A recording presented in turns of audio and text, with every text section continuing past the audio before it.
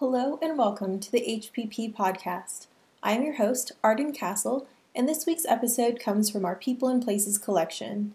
If you love visuals, I suggest checking out our YouTube channel for the video version of this interview. Enjoy!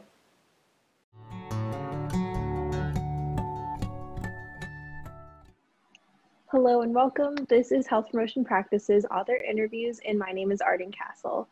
Each episode, we will explore a recently published article and its author. This week, I'm joined by Cynthia Begay, author of Cigarette and E-Cigarette Retail Marketing on and Near Tribal Lands, which was published in January 2020. This episode is focused on how her paper connects to the larger public health field, which is just one part of a three-part series with Cynthia Begay. Tune into our other episodes to hear more about her and our other authors. You have recently published an article in Health Promotion Practices Journal titled Cigarette and E-Cigarette Retail Marketing on and Near Tribal Lands. So can you kind of get into what prompted the research and what the gap was that you were hoping to fill by doing this study? Yeah, so I think for me, my joining the project actually happened right when the data collection was beginning. So I really want to commend, Dr. Soto, who I mentioned is my now mentor. I was a master's student at the time and just started working with her when the project kicked off for the data collection.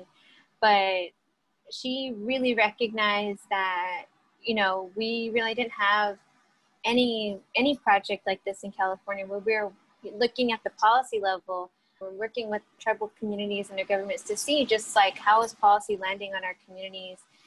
She has been working in tobacco control, I believe, 20 years. And so it was more of working directly with the folks, doing tobacco prevention curriculum and things like that. So when she saw this opportunity where they were visiting, I believe, 5 other communities in Los Angeles County to look at how policy has impacted those specific racial and ethnic communities, she really came up to the forefront and advocated for our communities to reach all of our tribal communities throughout the state, which is no easy feat, and to a funder's eyes could be very expensive, but it's very needed. So I was just really happy that I was brought onto a project that had already started in this way.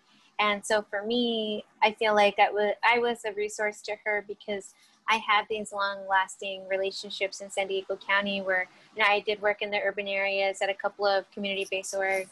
I did work at an Indian health clinic on the reservation with 9 other tribes. And it was helpful for her, too, to have me kind of identify where are these community-based orgs we should talk to, who are the tribal leaders that can help get folks on board with our study. So that was my role in it, and I was really happy to visit all the tribal communities I did while I was doing the data collection for 2 years. It sounds like you were really an asset in connecting with those particular communities. And going back to the need for the study, was it in response to a particular policy that was being passed that really showed this gap that your mentor wanted to address? Yeah, so the larger project was in response to the 2009 Family Tobacco Control Act that the Obama administration had signed in. And part of that act was giving FDA the authority to regulate tobacco products. And so we had, it's kind of crazy to think like who was regulating tobacco products before 2009, but now we have the Family Tobacco Control Act who was doing this. And so some of the legwork we did before we did data collection, or I should say the team did, was looking at how is communication happening. Everybody else is being notified of FDA's regulations and soon to be auditing. That's the other part of the project, which is why we did the observational surveys. Was FDA said, we're going to come in and we're going to start auditing. They have some certain regulations that tobacco advertising can't be any lower than 3 feet from the ground. Why? Because little kids are running around and that's their line of view.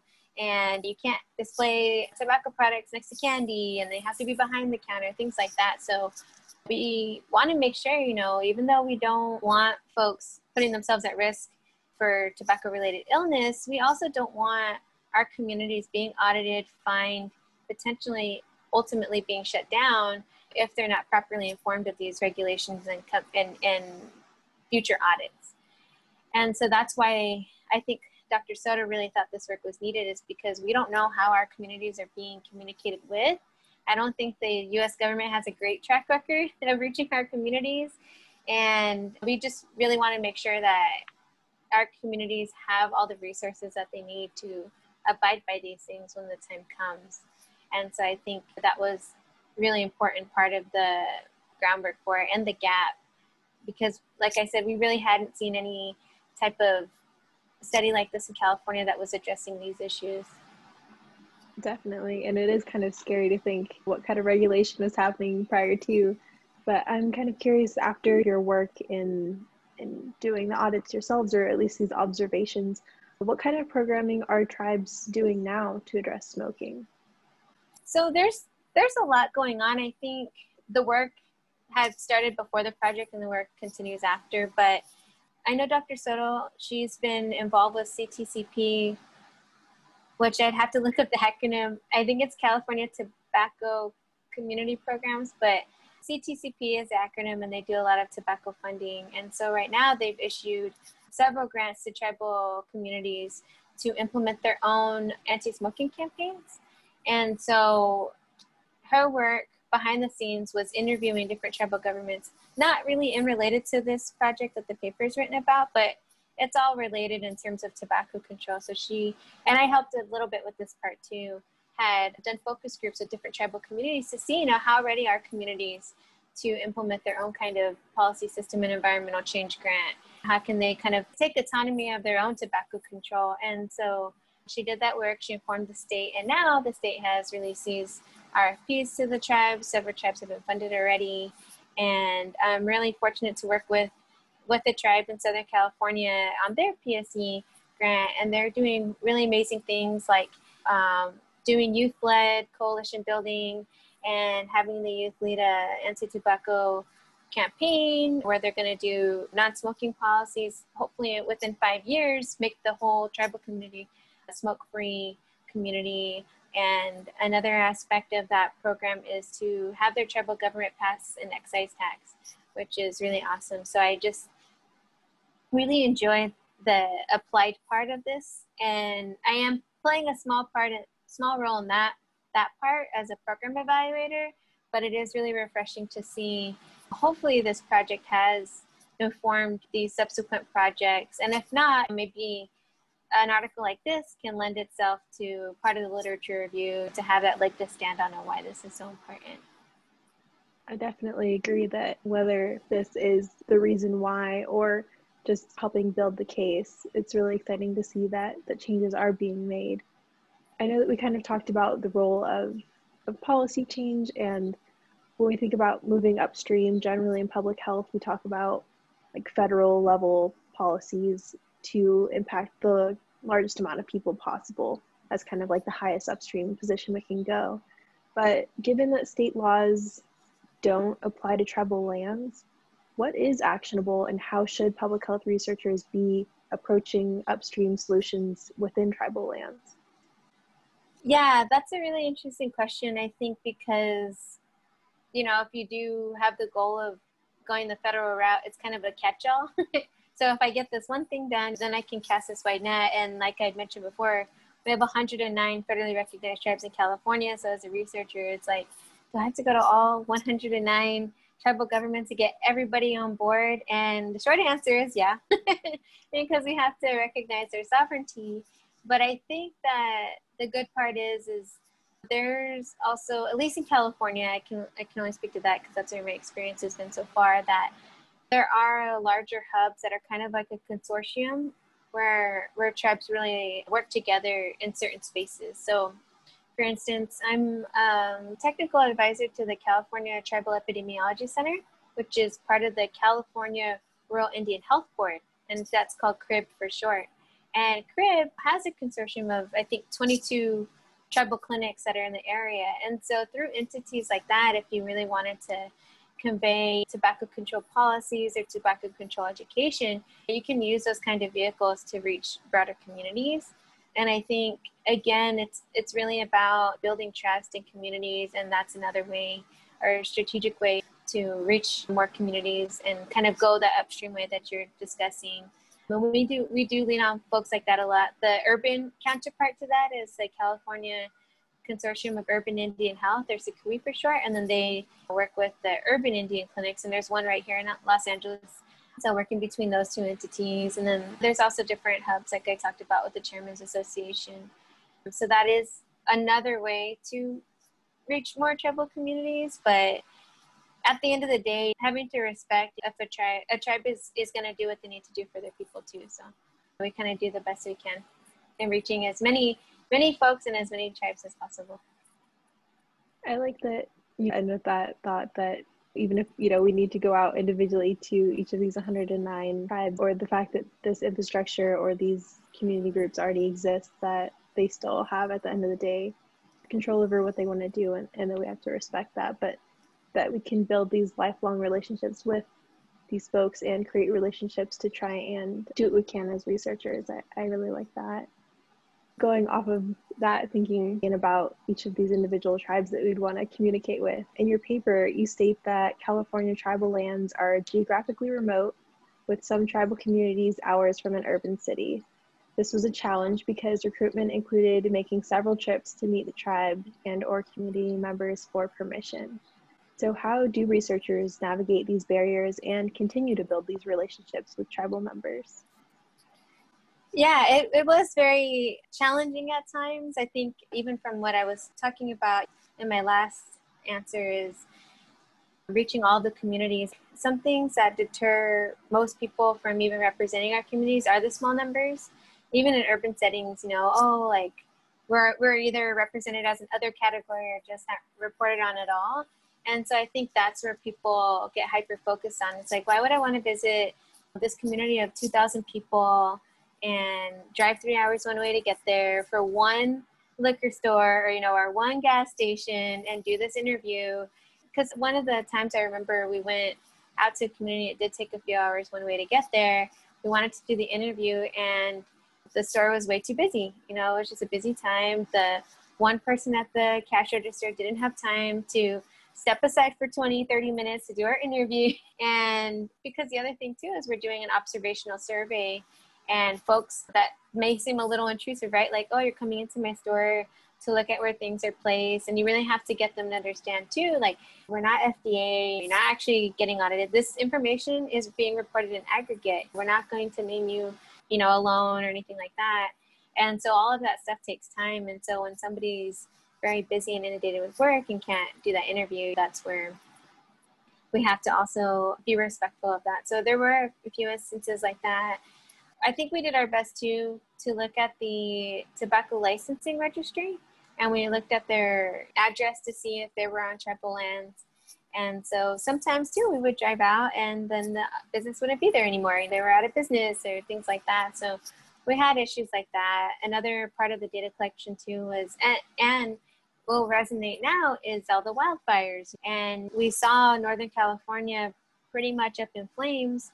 And so think about the tribal communities who have one road in and out, and that fire disrupts that road, and then there's no detour. Or us as researchers, is it even safe to drive up there or fly out there to do these interviews? And so sometimes we had delays like that. Another issue too is flooding. I remember there was big rainstorms and flooding that had cut off some of the access roads out there. So those are just a lot of things we had to consider in data collection. And the nice thing was all 5 of us who were data collectors are native. So, we all had our own relationships with the communities that we were bridging.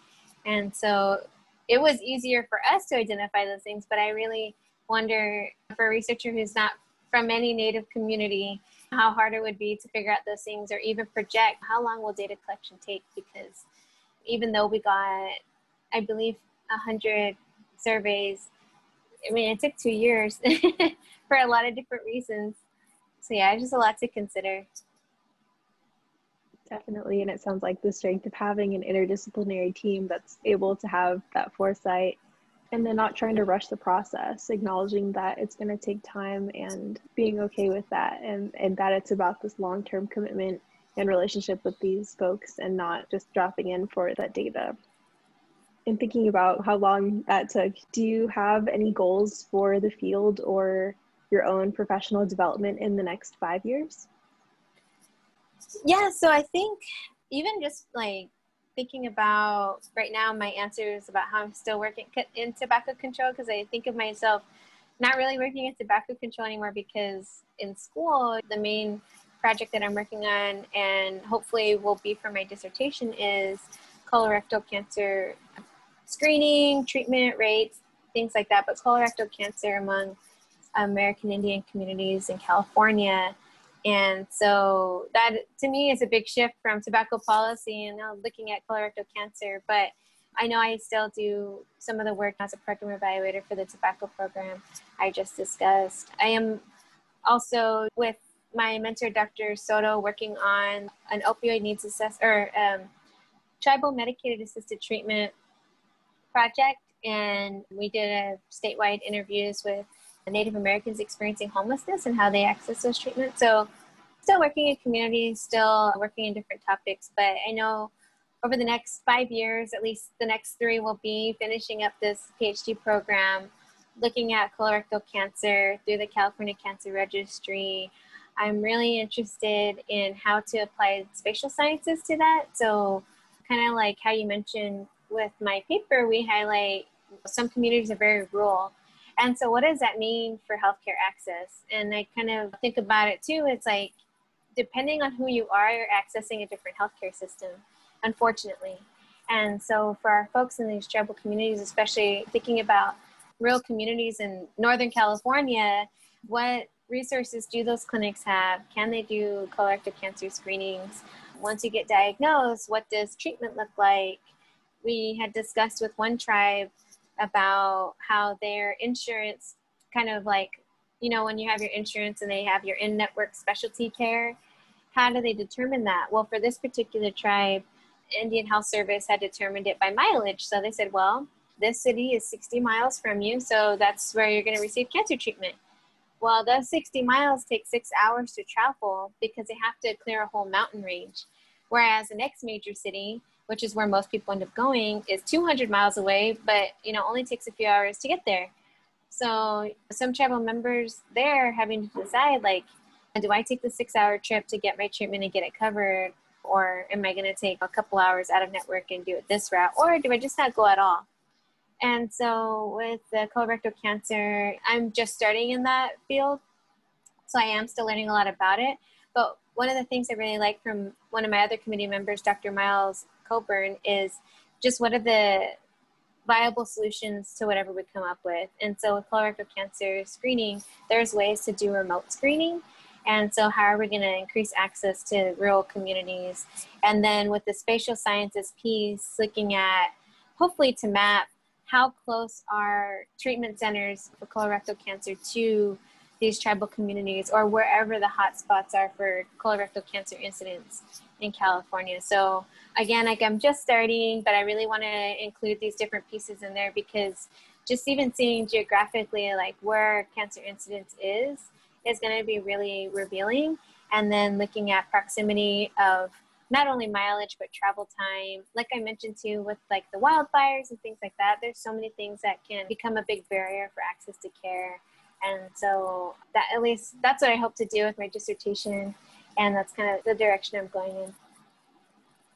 Excellent. And I think that that's going to be a really exciting dissertation. And I think it's going to be interesting to look at spatially. Like you said, maybe it's not necessarily miles, but it's the time that it takes to get to different places and how that affects access and how that affects quality of care and insurance and the burdens that come along with that. So I think that that is definitely a gap that needs acknowledging. Yeah, I think Dr. Coburn's work in LA, that's where kind of our interests combined was he does a lot of that work here in Los Angeles. So if you can imagine driving to downtown at 8 a.m., your travel time may look a lot different than driving to downtown at 8 p.m. And so really looking at the mileage and then versus travel time is a really big issue. And I mean, California is a huge state, so it looks different all over. I think we're like several states in one. I agree. It's definitely plenty to work with. And I'm thinking kind of in terms of whether it relates to community-based participatory research or working with tribal communities. If someone wanted to teach your paper or apply your work, what might that look like?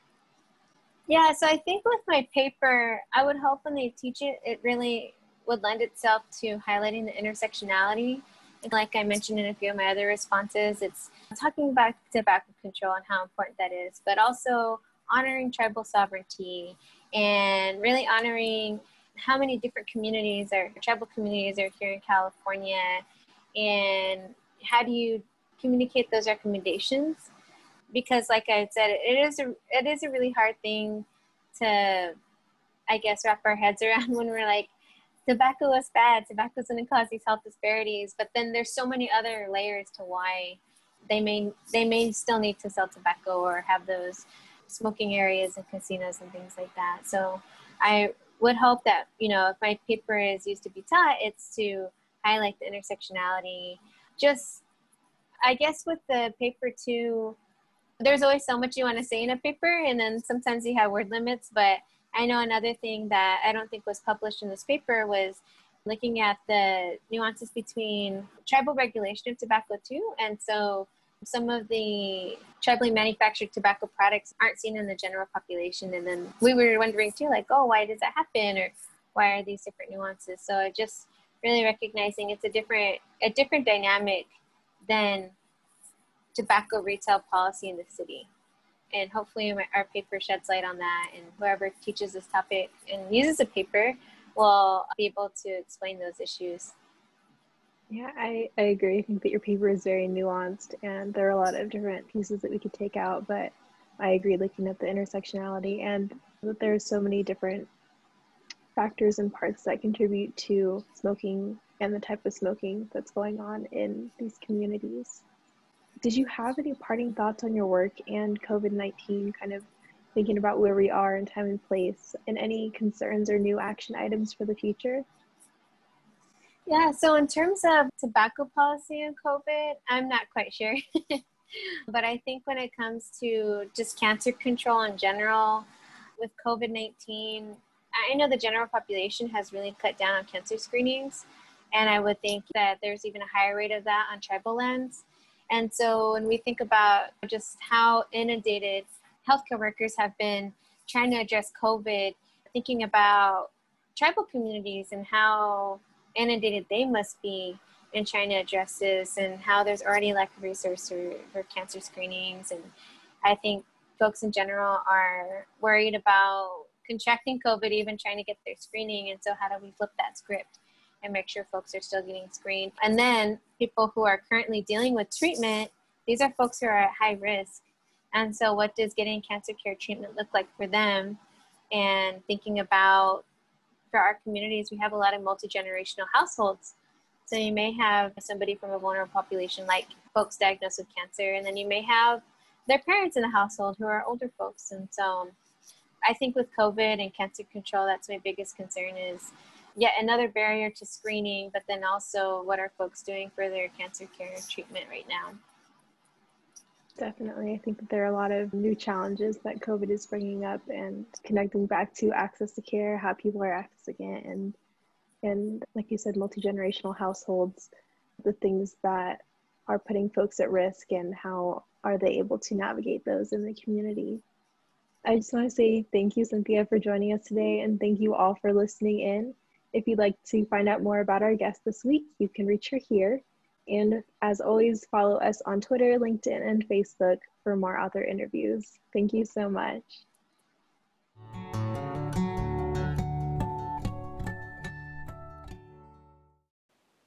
Thank you for listening to this week's episode from the HPP podcast. If you enjoyed this content, let us know. You can find more from us on our website, social media, Sophie, and Sage, and you can find all of these links in the podcast description. Take care.